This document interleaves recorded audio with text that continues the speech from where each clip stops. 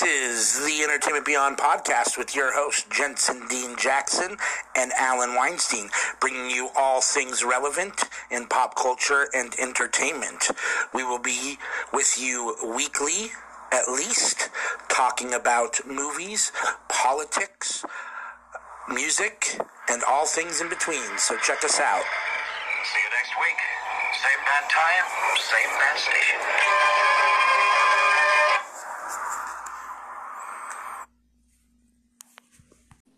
Good morning. How's it going? It's going. Up and at it on this Monday. On this cold-ass Monday, if you're in Portland, Oregon. Ladies and gentlemen, welcome back to another episode of Entertainment Beyond. Sorry we couldn't be with you as we promised on the 31st. We both had some shit going on. As always, I'm one of your hosts, Jensen Dean Jackson, joined as always by Alan Weinstein. And today we're going to give you a review of the one that started the horror slasher genre, John Carpenter's Halloween. I was actually unaware that's an interesting statement. I was unaware that it started the genre. That's very interesting. I mean, shortly after you have Halloween, you have Friday the 13th and a bunch of other clones. You have Prom Night. Sure. Halloween really is the one that started it all, so to speak. I mean, there were horror movies before it, but it really jump-started the slasher genre. Very interesting. And before we get started, the biggest piece of news that I read this week is rest in peace to Sean Connery. Passed away. I saw that. That's a loss for sure. I mean, he hasn't acted in a while, so I guess we haven't seen him on film in probably 4 or 5 years. But I mean, it's just a loss to the world, and he's a legend. So, he's a Hollywood legend to any of the people that serve at the altar of Hollywood. My opinion, the greatest James Bond. He's there were times that he was much better than others. I don't know that I would classify him as what I would consider a great actor per se. I think a fair amount of what his roles, the roles that he portrayed or the way that he portrayed them were very similar. But there were certain roles that he did very well, and better than anybody else in my opinion. I.e. James Bond. So absolutely, definitely a big loss. Man, you could the amount of people that have died in 2020, and I know we lose celebrities every year, but it seems like we've lost an inordinate amount of people this year that are, and not just in the entertainment world, but just in general. People, right? People that for sure. I mean, not to mention, obviously, the 200,000+ coronavirus deaths. But, that's all fake news anyways. Yeah. Well, there is that. But that's it's definitely a huge loss.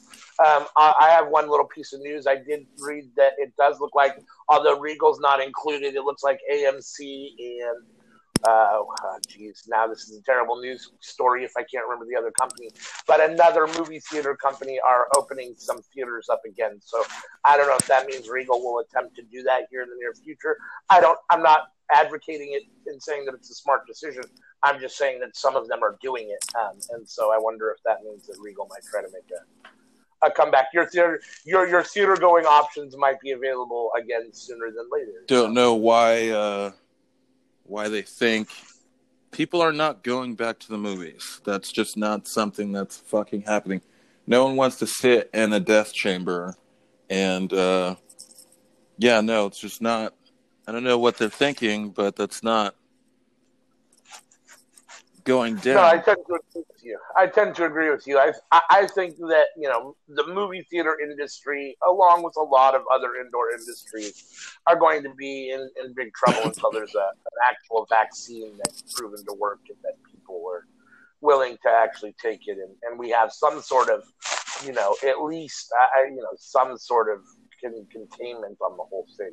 Which we don't. Cases are only spiking. I'm talking to a couple of different, at least one lady that works in the medical field, and she has to, at her hospital, deal directly with COVID patients, and she's saying the cases are spiking again. So, people can continue to be ignorant. I don't give a shit what your belief is about the virus, the fact still remains people are dying, whether you believe it's a hoax or not. You're more than welcome amongst your inner circles to explain away such a mass hoax.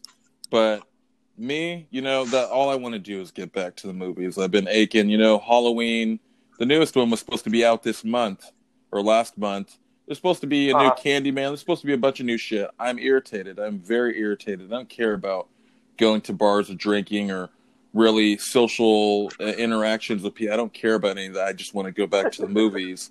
And I am not willing, even though I've been out in this pandemic the whole 9 months working it and haven't gotten sick at either one of my jobs. It doesn't mean that I'm, all it's going to take is me deciding like, oh, it's safe to go back to the movies, and then I die. So I'm good. Yeah. I hear you. Yeah, no, I mean, I feel very lucky that I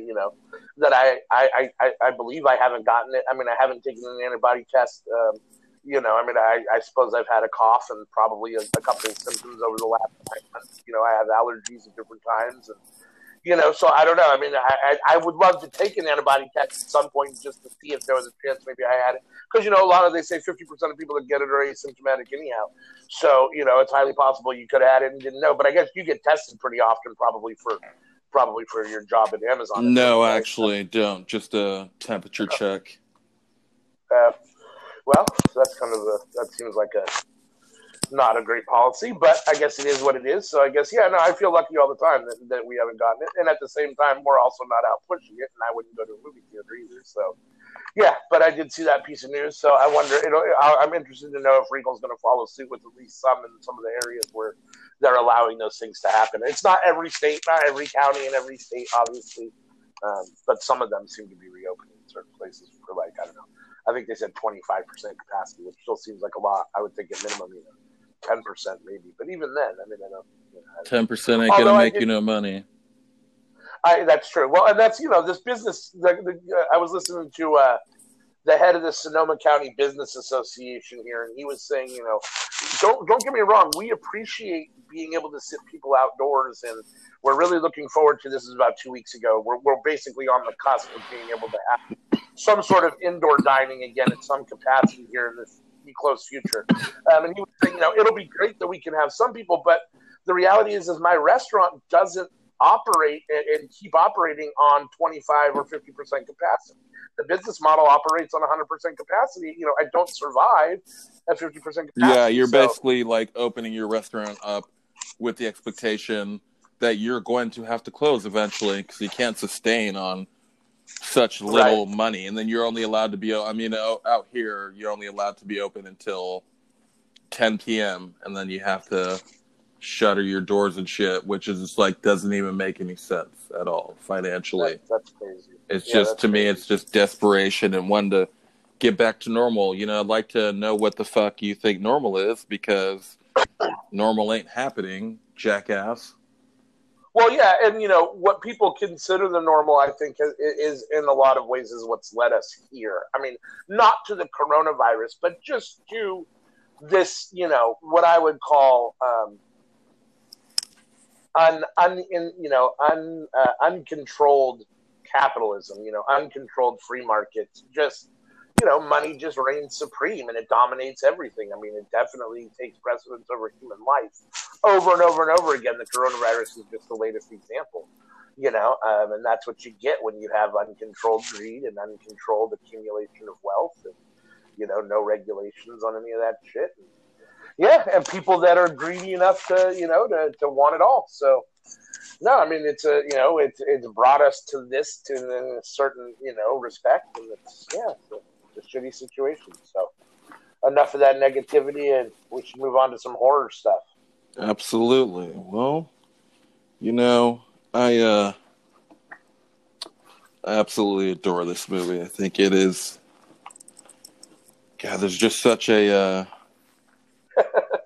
delicate way in which that the movie's put together for a slasher flick. There is barely any blood, if any blood at all. I think there's some blood, but there's not a lot. And with most of these movies, you get people, oh no, I don't need to see blood and guts and blah blah blah. This movie is, if you're watching it, you watch it you can tell it's a total indie movie. Like, they just almost made this movie on a whim. It was something they wanted to do, and it shines through in almost every scene. It's impossible to notice, or not impossible not to notice, the indie vibe and a lot of the things that probably led to movie making changing just by them deciding to take a chance on some of there's one shot where it's right after Lori and her friend pull away from that convenience store that had been broken into, and you get that wide angle shot of Dr. Loomis walking up to the cop. At the same time, they're panning over, Michael's pulling up in that hospital vehicle. And that's just, to me, it's just such an amazing shot. If you're a cinephile, then stuff like that's really going to catch your eye. And fuck yeah, man, that's just shit like that. Makes it an amazing movie. Yeah, I mean, I got two perspectives on it because I watched it with my wife who hasn't seen it yet, who hadn't seen it in its entirety ever. Pieces here and there, and knew a little bit, obviously about it, but hadn't seen it in its entirety. So we sat and watched it, and we actually watched it on Friday night in the dark. And I hadn't seen it in 25 years or so, or 30 years since I was probably a teenager. And it's it definitely. There's parts of it that'll hold up as far as still scary. Honestly, and I don't know if it is simply a reflection of 70s filmmaking or not. I didn't think, in hindsight, watching it again, even for Jamie Lee Curtis, I didn't think the acting was very good. I thought some of it was very overdone. She seemed, kind of overacting at times. They all did at times.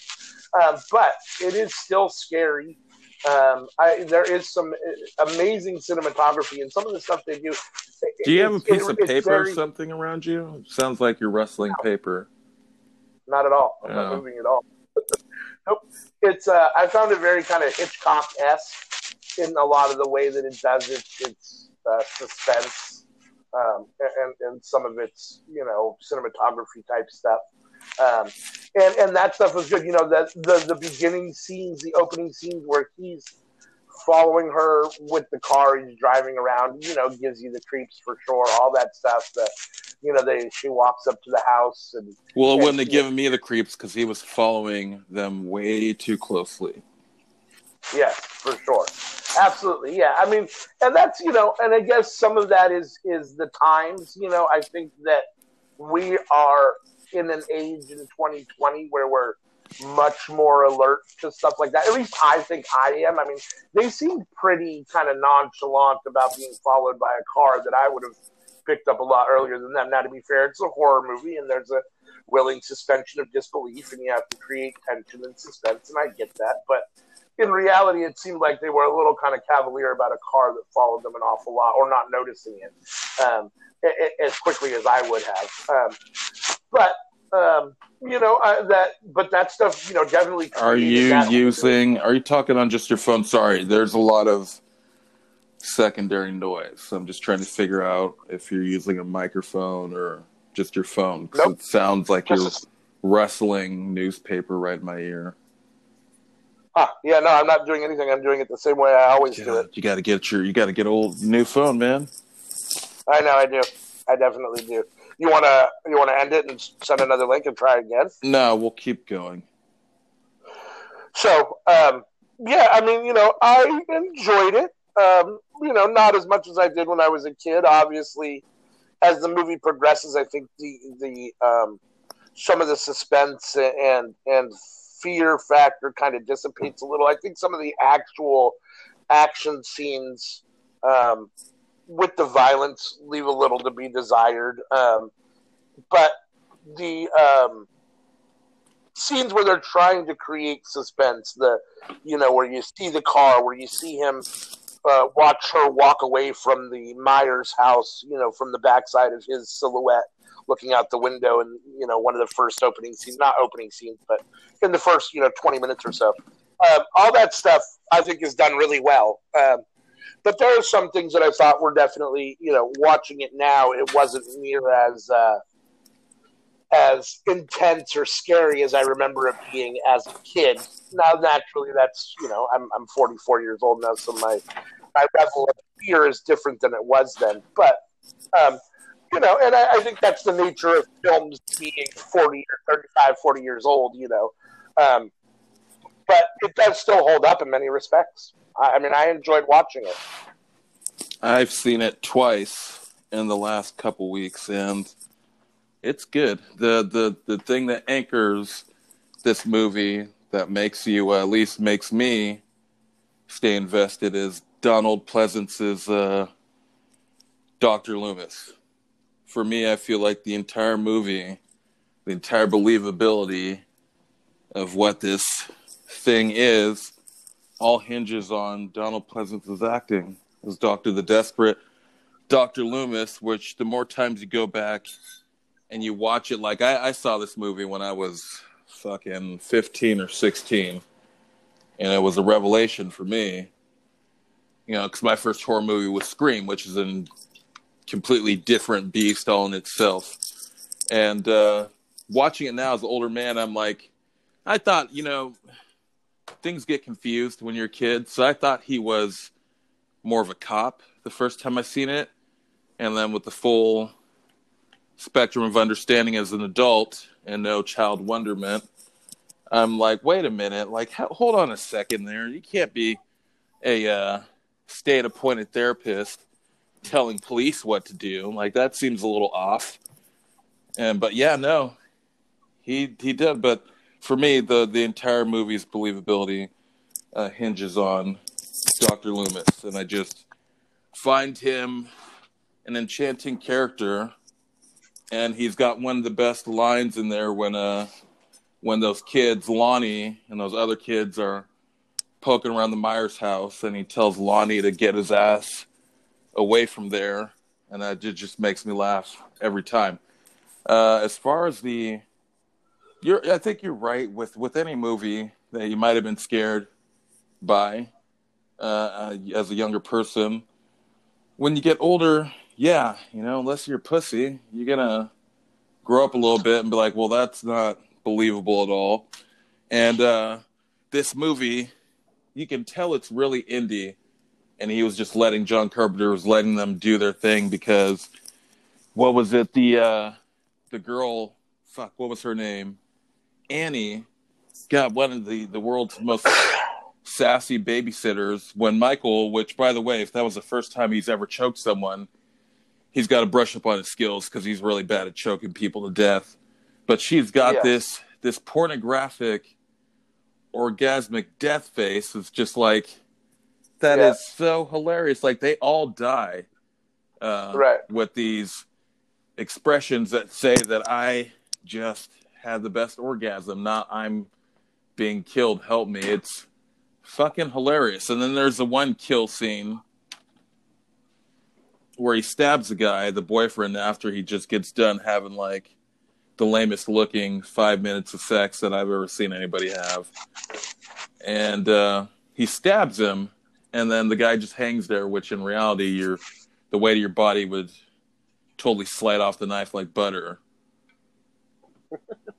But you could tell that it was made on a razor thin budget. It was made for only thousands of dollars, but it grossed millions worldwide. Yeah, I mean, for what it is, I mean, it's a classic coming for what it is, and knowing that it was made with a very minimal budget and, made, tons of money and is risen to the notoriety that it has. I mean, it's definitely cult classic. It's one of the more classic horror films of all times. If you're a horror fan, you've seen it, you love it. I mean, those were all, it's very interesting because the stuff that you all mentioned were all things, and I hate to bring in another person's perspective because she's not here to tell it for herself, but those were all things that my wife pointed out not really liking about it. She thought Dr. Loomis was very unbelievable. She thought he seemed out of it, and she didn't like his acting. She thought that his character leaved a lot to be desired. She thought the story was very thin as far as no there's no history at all about Michael. I mean, you see him in the opening scene, and then 15 years later, and you know nothing about him ever. There's no development, and I assume that those.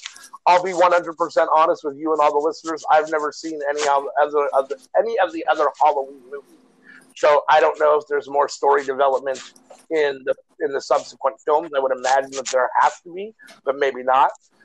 And so those two things fell short for her. And then the thing that really kind of summed up the movie for her when I asked her, hey, give me a rating on it, and she gave it a 0, was that at the end, it was all kind of fine and dandy until he became kind of unkillable, which just is like this weird, all of a sudden now he can't die. Like, it's one thing to be a psycho from a state hospital who's got loose screws and gets out, but then to make him immortal, it's like, what's that about? I mean, that really kind of threw a whole wrench into it for her. And seeing it from her perspective and listening to what she said, I can definitely kind of understand where she's coming from. There are definitely some things in there that leave a little to be desired. And I know that, my guess is that they had this idea of doing another one or had already done another one. Again, I don't know a lot about it, but it seems like they deliberately made him at the end unkillable so that they could do a Halloween 2 or a sequel. And it's a little cheesy. I mean, I would have preferred that they just killed him and wrapped it up in one film. Now, obviously, you wouldn't have the franchise that you have, and I'm sure there's a lot of people that love them, and I'm probably being blasphemous by saying that, they should have ended it at the first one. But actually, you're not being blasphemous. John Carpenter would actually appreciate that, because John Carpenter had no plans for this to be a franchise. He wanted to make one movie and be done. And I will say this to Cindy: you are invited from my life. How dare you besmirch the good name of John Carpenter? And if you want more backstory on Michael Myers and why he is the way he is, I invite you guys to watch the 2 Rob Zombie movies. Spoiler alert, they are super white, trashy, hardcore, and a lot more bloody. But if you need more of a backstory, John Carpenter's explanation behind doing that is, at the time, you had too much of a reason for why the killer was doing it. And he just wanted to force a shape, as they call it in the movies, that was just doing these things. So what's scarier than someone who has no reasoning for why they're killing? Absolutely. No, I totally get that. And I can see it both ways. I mean, and I can appreciate, what John Carpenter did. And, for what it is, and again, another, successful John Carpenter film. I think he's one of the better directors and producers, in Hollywood history. So, not to forget that legendary score that he created. Yes, that too. I did notice that. I did notice in the credits that the music was all done by him too. And some of the music is great. I mean, the sound, the sounding and the music they play at times, obviously, as always, creates the tension and the ambiance. And it is one of the. Sorry to cut you off. It is one of the only horror movies where, usually in horror movies, the soundtrack will give away what happens. And I've seen this movie a bunch of times. There was that one scene where the kids are teasing that little boy, Tommy Doyle, and then Michael, the music just jumps out of nowhere as Michael grabs him, and it made me jump and go, "Holy fuck!" Because it's one of those. It's one of the only horror movies where they use musical cues to betray you instead of you knowing what's coming. Sure. Yeah, there were, and like I said, I would say that about the first half hour, 40 minutes or so of the scene where they're setting all of the foreshadowing and all of that stuff, I thought was really scary. Then when we get into the meat of it and the actual killings, I thought it gets a little corny, The choking scene where he kills Annie in the car is very corny. His strangling skills leave a lot to be desired. Oh, now, he sucks at least by the end, when he gets to Laurie, he decides 2 hands are better than 1. That is true. And even then, he's still not great. It feels like, and maybe it's a symptom of being in an institution for 15 years, having God knows what done to him in that day and age. But his movements feel very Frankensteinish. Like, he's clunky. He's not like a fluid moving human in a lot of respects, especially in his interactions, in the action scenes. He just feels clunky and Frankensteinish when he grabs people around the throat. Especially the scene with the guy, the boyfriend in the kitchen where he lifts him up off the ground and stabs him, and miraculously his body stays on that knife that holds him up in the wall. We laughed out loud, which isn't necessarily the symbol of a bad film, but I do think that when your purpose is to truly achieve some sort of level of fear, when you get laughter I don't think laughter is what you're trying to elicit from the from your audience in a death scene. So I felt like that one definitely missed the mark a little. But overall as a whole, I enjoyed watching it. Like I said, the first 35, 35, 40 minutes of it, all the foreshadowing before the meat of the actual killings and stuff, I think is done very well. He's, a creepy character. That scene where they're walking and he appears from behind the hedge, and then she taps Annie on the arm and says, look, and he's gone, and then they can't find him when they get to the hedge. That stuff creeped me out, much more than any of the actual action killing scenes. I'm not as critical. For me, if I had to rate this movie, I would give it, 2.5 or 3 bowls. I forget exactly what we're using as 3 puffs. 3 puffs. That's right, 3 puffs. So I would give it 3 puffs. I'm not as hypercritical as my wife, but after hearing her input, I can see how, especially, and to be fair, it's a little unfair because she's seeing it for the first time through serious adult eyes. And I'm a true believer that even though horror films are coming out every day as I'm an adult, I think horror has the biggest impact on people when they see them as children or as young teenagers, because I think that's when you're you're more susceptible to believe things like that. Correct. So, we're already at a disadvantage because she's already a grown adult with, a low level of fear. On top of that, it is an old film in which a lot of the stuff that's done is done in a way that was good at that time, cinematography wise, but for now it comes across as corny, and so it makes it less, scary. So that's a disadvantage that she's at seeing it for the first time now. But yeah, like I said, I enjoyed watching it. I'm glad that we watched it, and as usual, John Carpenter, I think, delivers. If that's what you're into, I think he delivers, and I enjoyed it. Well, I'm gonna disagree with you on the 3 puffs because that's not enough puffs for a good review. I'm gonna have to give it 5, even with the bad death faces that are really orgasm faces and stuff. There's so much in that movie, especially the scene where they're in high school and they're talking about the story about fate and how no matter what the character did on that time, that day, it was just fated. It was something they could ignore. That basically gives away the entirety of the movie if you're paying attention. It spoils the whole movie for you. What's going to happen to Lori is that she was fated, whether it was luck or unluck. She was fated to have that interaction with Michael Myers. And shit like that is just like, you could tell they thought so deeply about this movie. I can ignore some of the bigger things that would be glaring marks that you couldn't ignore, only because the ripoff Friday the 13th, while Friday the 13th, the original, is the best one in the entire franchise, it has the only story that Friday the 13th has is that Mrs. Myers, crazy bitch of the year, is killing people because her son died. There's no setup, like there is nothing. Like at least with Halloween, you have some type of story, whereas the camp counselors in Friday the 13th are just there to fuck and get killed.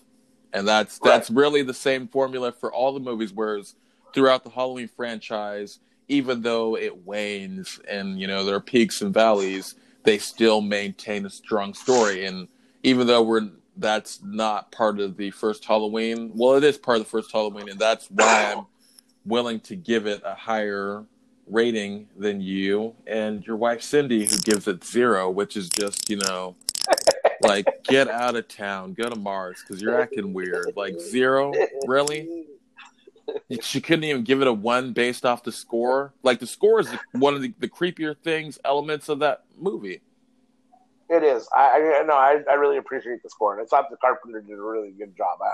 I found, honestly, I had a little bit more respect for him when I realized that he had done the score for that, because it's a good score. I mean, the music in that is done in such a way that it definitely does what it's intended to do. I mean, it creates context, it creates tension, it creates fear, it creates ambiance, all that stuff. So, no, I mean, I definitely enjoyed the score for sure. I mean, I would give the score probably a higher rating than the movie overall. Yeah, you and Cindy kind of sound like biased people.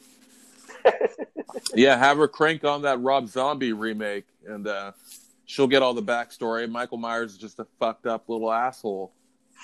Yeah, I mean, which I guess is what you're supposed to take from it. I mean, the idea that, at 5 years old or 6 years old or however old he was in the very first scene where, he kills his sister, right? Yeah. Thank you.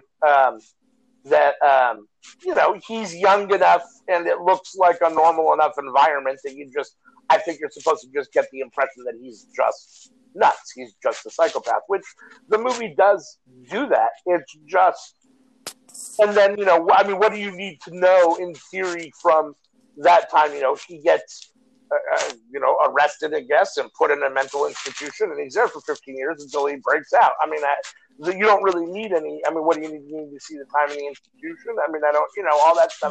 That's a question for your wife. I will say, right. Remark, however, that when his parents find him outside, Michael, and they find him outside, his mom has the biggest "I don't give a fucking shit about this kid" look on her face. The dad has a concern, but his mom just kind of shoves her arms in her pockets and is like, oof my goof, Michael's done it again.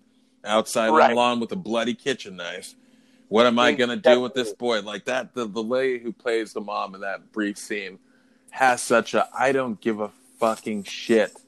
And that is one of the key things to, I won't say, if you care about your kids, they won't still turn into murderous psychopaths, but caring about your children will stop a lot of the issues that they go out into the world and carry through with, fights at school and shit like that. And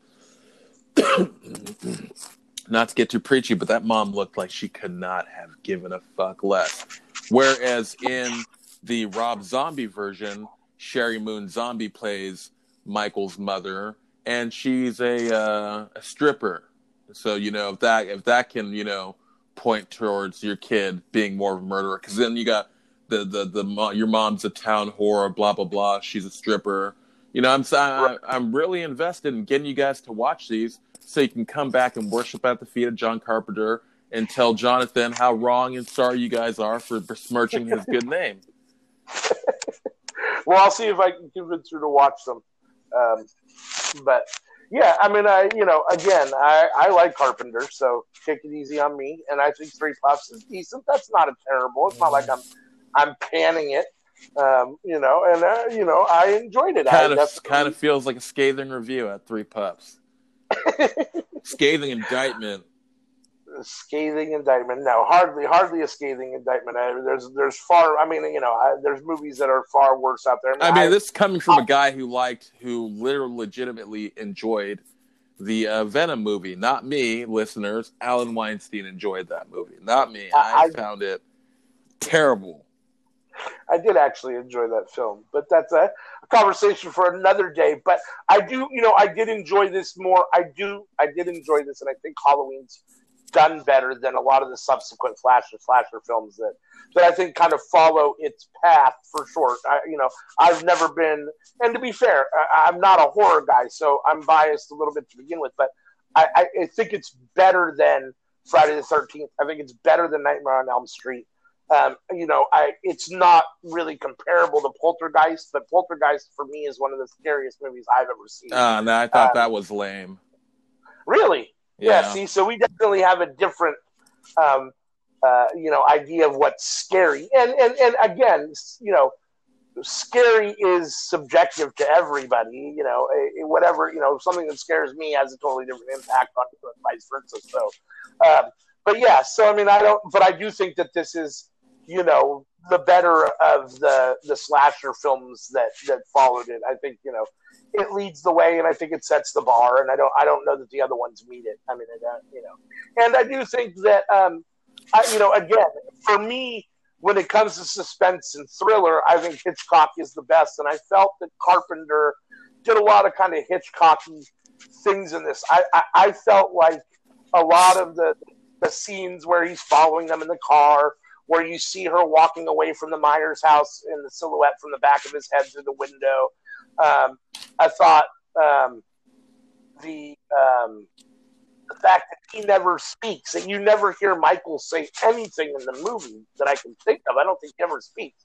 Feels very Hitchcock-esque to me, and I like that. I mean, that it rings, true to that style, and I like that. And so those are the things that I definitely appreciated. And I can appreciate that, that this was a low-budget indie film done at a time when technology wasn't great for producing, a lot of sensational special effects, and as a result, you get what you get. And in that context, it's definitely, it still holds up. I mean, it's, I would recommend anybody to watch it that hasn't seen it. And another thing that I'll point out that goes back to my theory about mask-wearing serial killers with the exclusion of Jason Voorhees is that I don't know what version you watched, Al, if you're watching the high def or whatnot, but I got the Blu-ray, which looks fucking amazing. They've restored the picture. It just looks great. And so when Laurie, at the end of the movie at Halloween, when they're struggling on the staircase and Laurie rips his mask off, you fully see Michael Myers' face. And besides the fucked up eye from her stabbing in the eye with the hanger, he's a good-looking guy, which always points back to my theory that super good-looking people in horror movies are the killers. It just works out. If you've ever seen Scream, there's, I Know What You Did. Well, not I Know What You Did Last Summer, but there's a litany of horror movies with masks where they're revealed. And you're like, shit, like, you're good-looking. Why are you killing these people? Like, at least kill ugly people. What the hell's going on here? Like, why are you even so mad that you're stabbing people? Have you seen yourself in the mirror?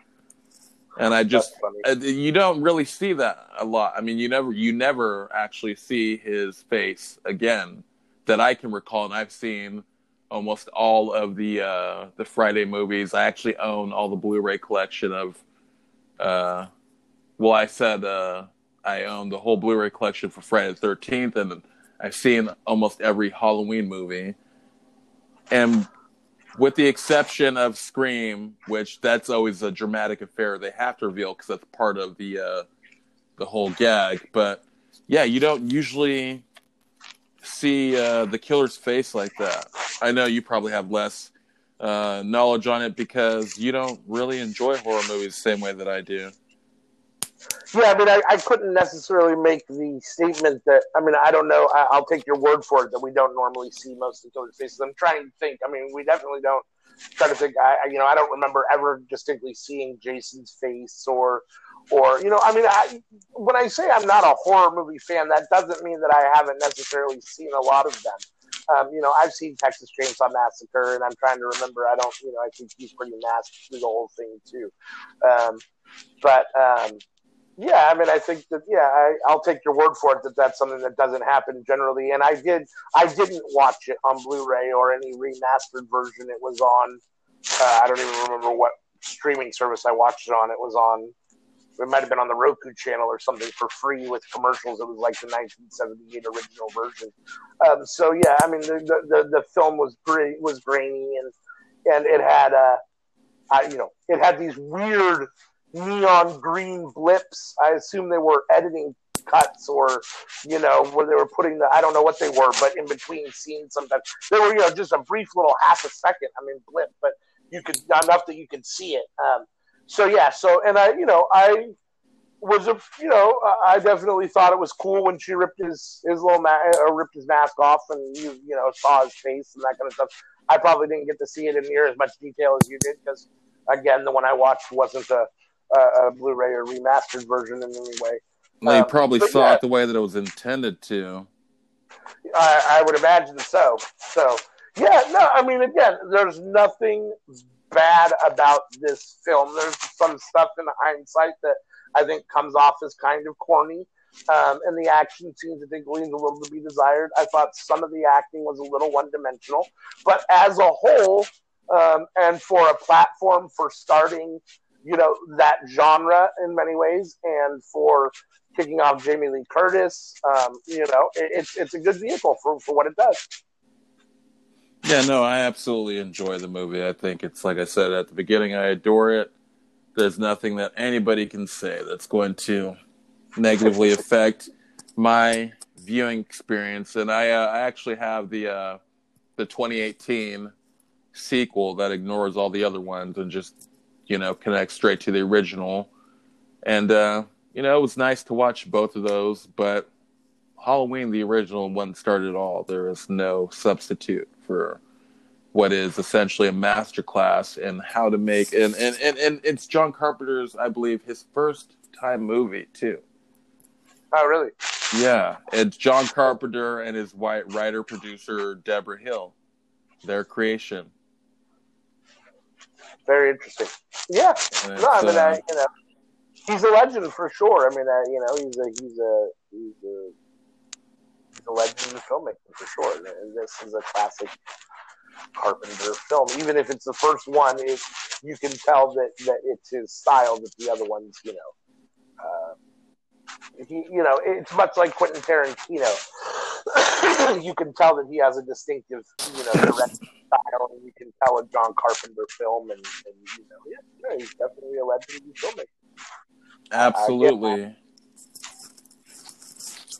And I don't have anything else to say. I do have a couple more pieces of news, but I am done with Halloween. I'm done with Halloween, and I'll let you go ahead. And I had one piece of news. It's not really news, but I'll go ahead and let you hit yours first, just on the off chance that you have the same stuff that I got, or the same thing that I got. So go ahead. Well, the first article I have reads Tomb Raider 2, which I wasn't aware that they had made a sequel because I didn't find the first one to be worth the effort of watching. Tomb Raider 2 loses 2021 release date, delayed indefinitely, which says Tomb Raider 2 has officially lost its March 2021 release date, with Alicia Vikander's return as Lara Croft for the sequel delayed indefinitely. And I don't know why. I don't even know why they're still trying to force movies. Like, there are movies out right now in some random ass theaters that are playing, and I don't understand it. You need to know when you got to throw in the white flag or toss in the towel or whatever, and you look stupid, like being so wishful. There are times where it's good to be hopeful, and then there are times where just reality is shitty and sucky, and you got to face facts. Yeah, I mean, I'll be honest with you. I feel like there has been for a while, and in some respects, in my head, thinking about it now, I feel like Tomb Raider, the original with Angelina Jolie, for me, in my mind, seemed to kind of maybe be the biggest illustration and/or kind of the kickoff point of what I felt like was really bad ideas of adaptations of video games, and just really, reaching for just to make any kind of money off of anything, which obviously Hollywood's always done. But this seemed really kind of not exploitive, but just, whatever to me. And I didn't, and Tomb Raider, the first one with Angelina Jolie, it was okay, but I wasn't a big fan of it. I never saw any of the ones after that. I didn't see the reboot of the series either. So the only one I've ever seen was the original from, I don't even know what year that was, with Angelina Jolie. Honestly, after seeing that, it kind of soured me on many of the video game adaptations. And I know there's some good ones out there. But as a general rule, I'm not, and I guess it's because I probably don't play them, so I don't have kind of any vested interest in them. But I don't tend to get excited. The movies that are adaptations of video games don't tend to move the needle for me. Those aren't ones that drive me to the theater. And additionally, I don't think Tomb Raider 2 is driving anybody to the movie theater in this current environment. Well, if the new Chris Nolan movie can drive anybody, then Tomb Raider's definitely not going to be the one to save the movie industry. Right. That's what I mean. Like, if movies like Tenet and other, films that have a bigger budget and have, an actual, some sort of desirable viewing, audience, as opposed to a Tomb Raider 2, which I can't imagine has a huge audience. It doesn't seem like those would be things that you would want to, would be pushing the reopening of the theaters, or that you would be driving, trying to get people to come back to the theaters to see Tomb Raider 2 seems like a little bit of a miss. But I didn't see like I said, I didn't see the remake, so I wasn't overly impressed. I mean, it's okay. I thought Angelina Jolie's acting was okay in the original, and I thought the original was okay, and that's not really what we're talking about here, so I don't really want to get too much into that, like a review of that movie at all, but it was bad enough that I never saw the subsequent ones, and in many respects, it feels like either one of the biggest of the bunch or kind of the kickoff of a lot of kind of just bad adaptations of video games to movies that are, that I'm here for. Yeah. No, I don't care if they release the movie. It's on hold indefinitely. I don't give a shit. I don't. If I want good storytelling and from a video game, I'll just play a video game. Like that's. Yeah. They've got it down. The last piece of news I have is the old early 2000s horror series or a series of movies called Ginger Snaps. Ginger Snaps show and development based on cult horror movie. The classic horror film Ginger Snaps is getting a TV series adaptation from the producer of Killing Eve and original director John Fawcett. And I don't know if you ever saw any of these. I believe they're about werewolf women. Interesting. Nope. Don't know anything about them. Hold on a second. But I do know a little bit about Killing Eve. I don't know if you ever watched that show, but that's a great show. No, I've heard some things, but I don't have Netflix or whatever. Whatever platform it's on, I don't have it. Yeah, it's on Hulu. So, it's a good show. So, if it's done by the people that do Killing Eve are involved in it, then I'm definitely, that piques my interest a little for sure. Sounds like Alan snapping back at Ginger Snaps. That's funny. Uh-oh, you're coughing, man. You don't have it, do you? I've got it. No, I smoke a lot of weed, and I just have what I think is... you got a smoker's cough. Allergies and smoker's cough, a combination. This area that we live in here in Northern California still smoky. Still smoky, high pollen content, even in the fall, or even in the spring, even in the fall. I'm sorry, I know what time of year it is.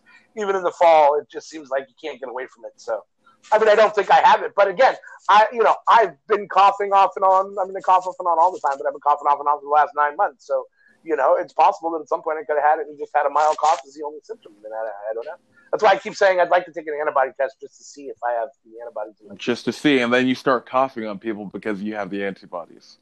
Exactly. Yeah, because like Trump says, once you have it, you're immune. Yeah, you just want to go up and you kiss everybody. You don't care if it's a man or a woman. You just kiss them. Yeah, I just move on them. Absolutely. All right, what's your piece of news? It wasn't really. It's not a huge piece of news. Well, now that I have two, because you reminded me something about Netflix. I don't know. Did you see Netflix is raising their price? Yeah, again? It sucks for you guys, I guess. It does, yeah. I guess I'll have to figure out whether I want to keep.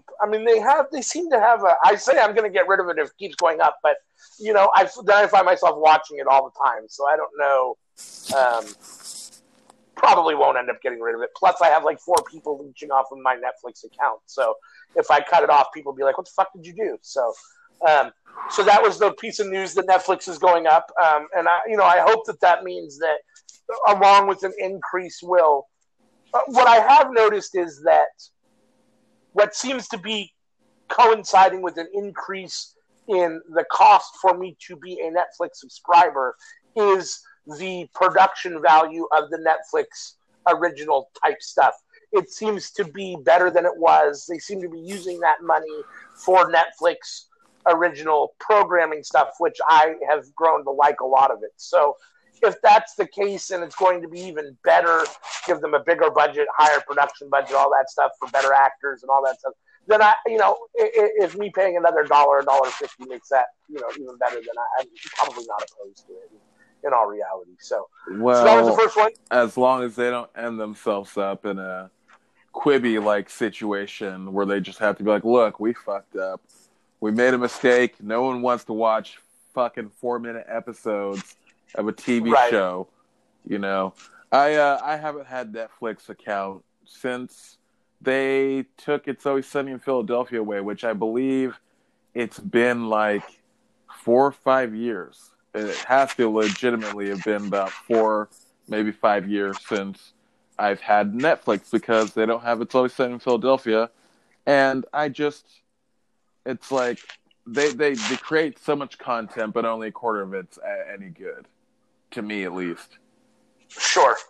And it's definitely not all for everybody. I mean, there's a lot of stuff on there that I don't watch in their original content, and so I can't comment on whether that stuff is good or not. But the stuff that I watch, I tend to like. I mean, there's stuff on there that I feel like, whether I'm looking through their original stuff or whether I'm looking through their catalog of stuff, I can always find something on there that I can watch, which I like. And the thing that I like most about Netflix, and probably the thing that keeps me there, and the one true pro for me is that you go there, you click on it, you watch it.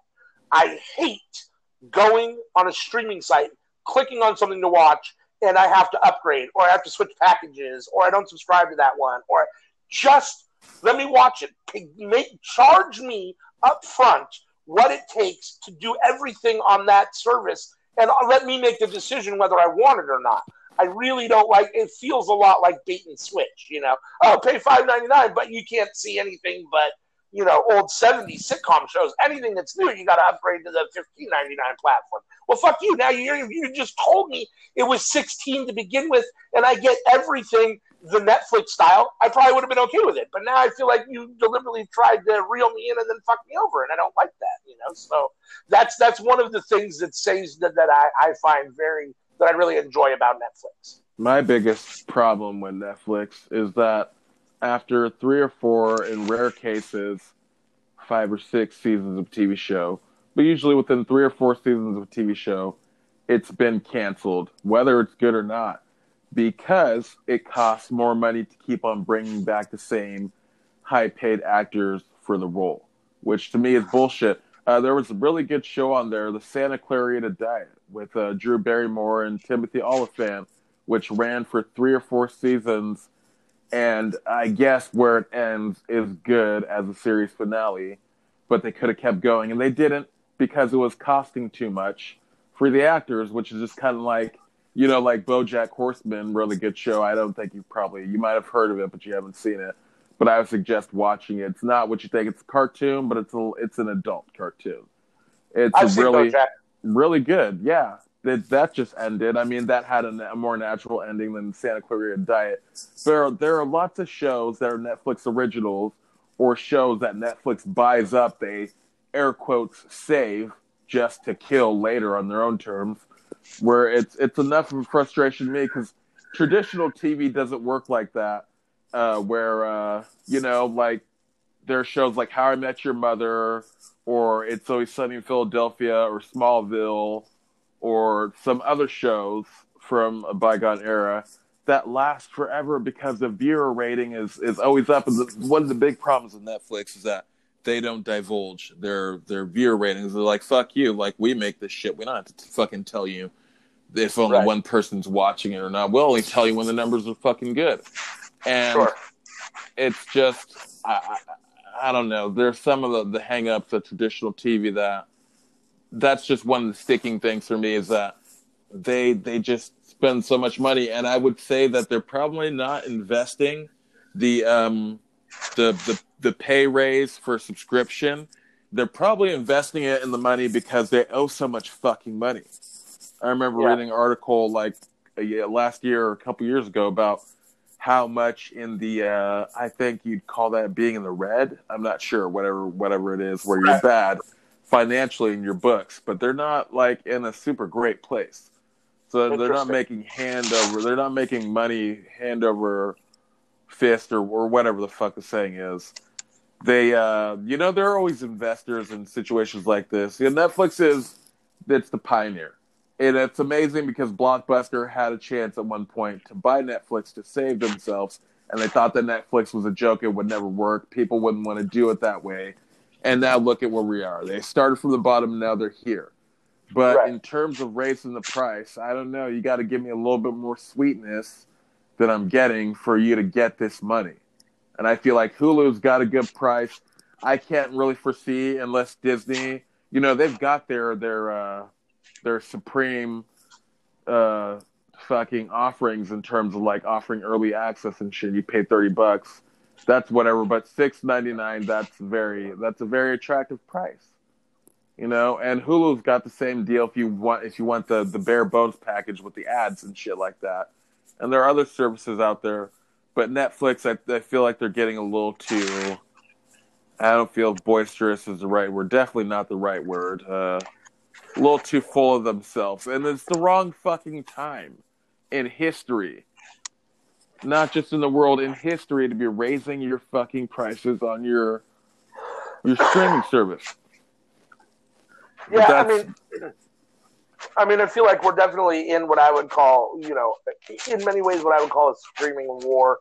It seems like every single, channel wants to put out its own platform. Every single, there's 8 million different streaming platforms. And the reality is that, 99% of the time when it comes to the two deciding factors for me are obviously, and it's not a surprise, I assume it is for everybody, is the programming and the cost. Is it cheap enough for me to afford that it's not an impact really, or that I feel like it's, dollars on the cent or pennies on the dollar, and is the content good enough to justify what the fee is? If the fee is $4.99 and I and I watch 5 hours a week, then that seems justifiable to me.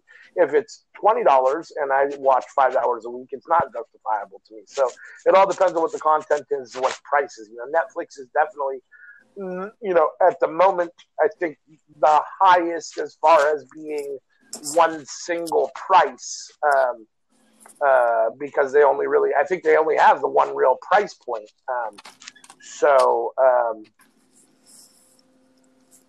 In regards to, they don't have like a more basic, ad option or, where you only get part of the catalog. So like a Hulu or a CBS although CBS is pretty decent as far as, I think they're only $4.99 or $5.99. Maybe they're $6.99.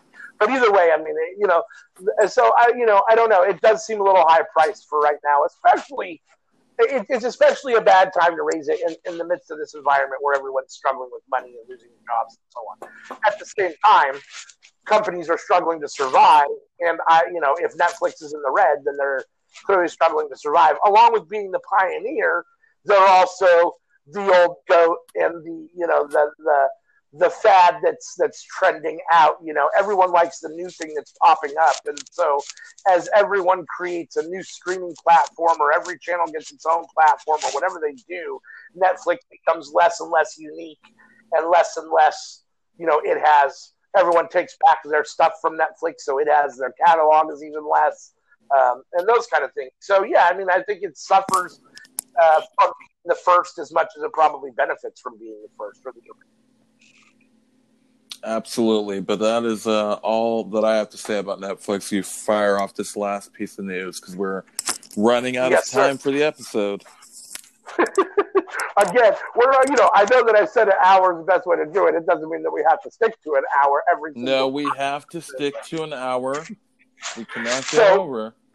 But my last little piece of news, and again, not a super big piece of news, but just a reminder to people, and just want to mention it. I don't know if you watched or not, but Mandalorian kicked off this weekend. Season 2 kicked off this weekend. I was trying to avoid it, and then it got spoiled for me, so I was trying to watch the first episode, but I got too stoned and passed out, so I only saw so much of it. Don't say anything because I haven't seen it yet. So I decided that I wanted to watch season 1 again before I watch season 2. So I have good luck trying to avoid those spoilers.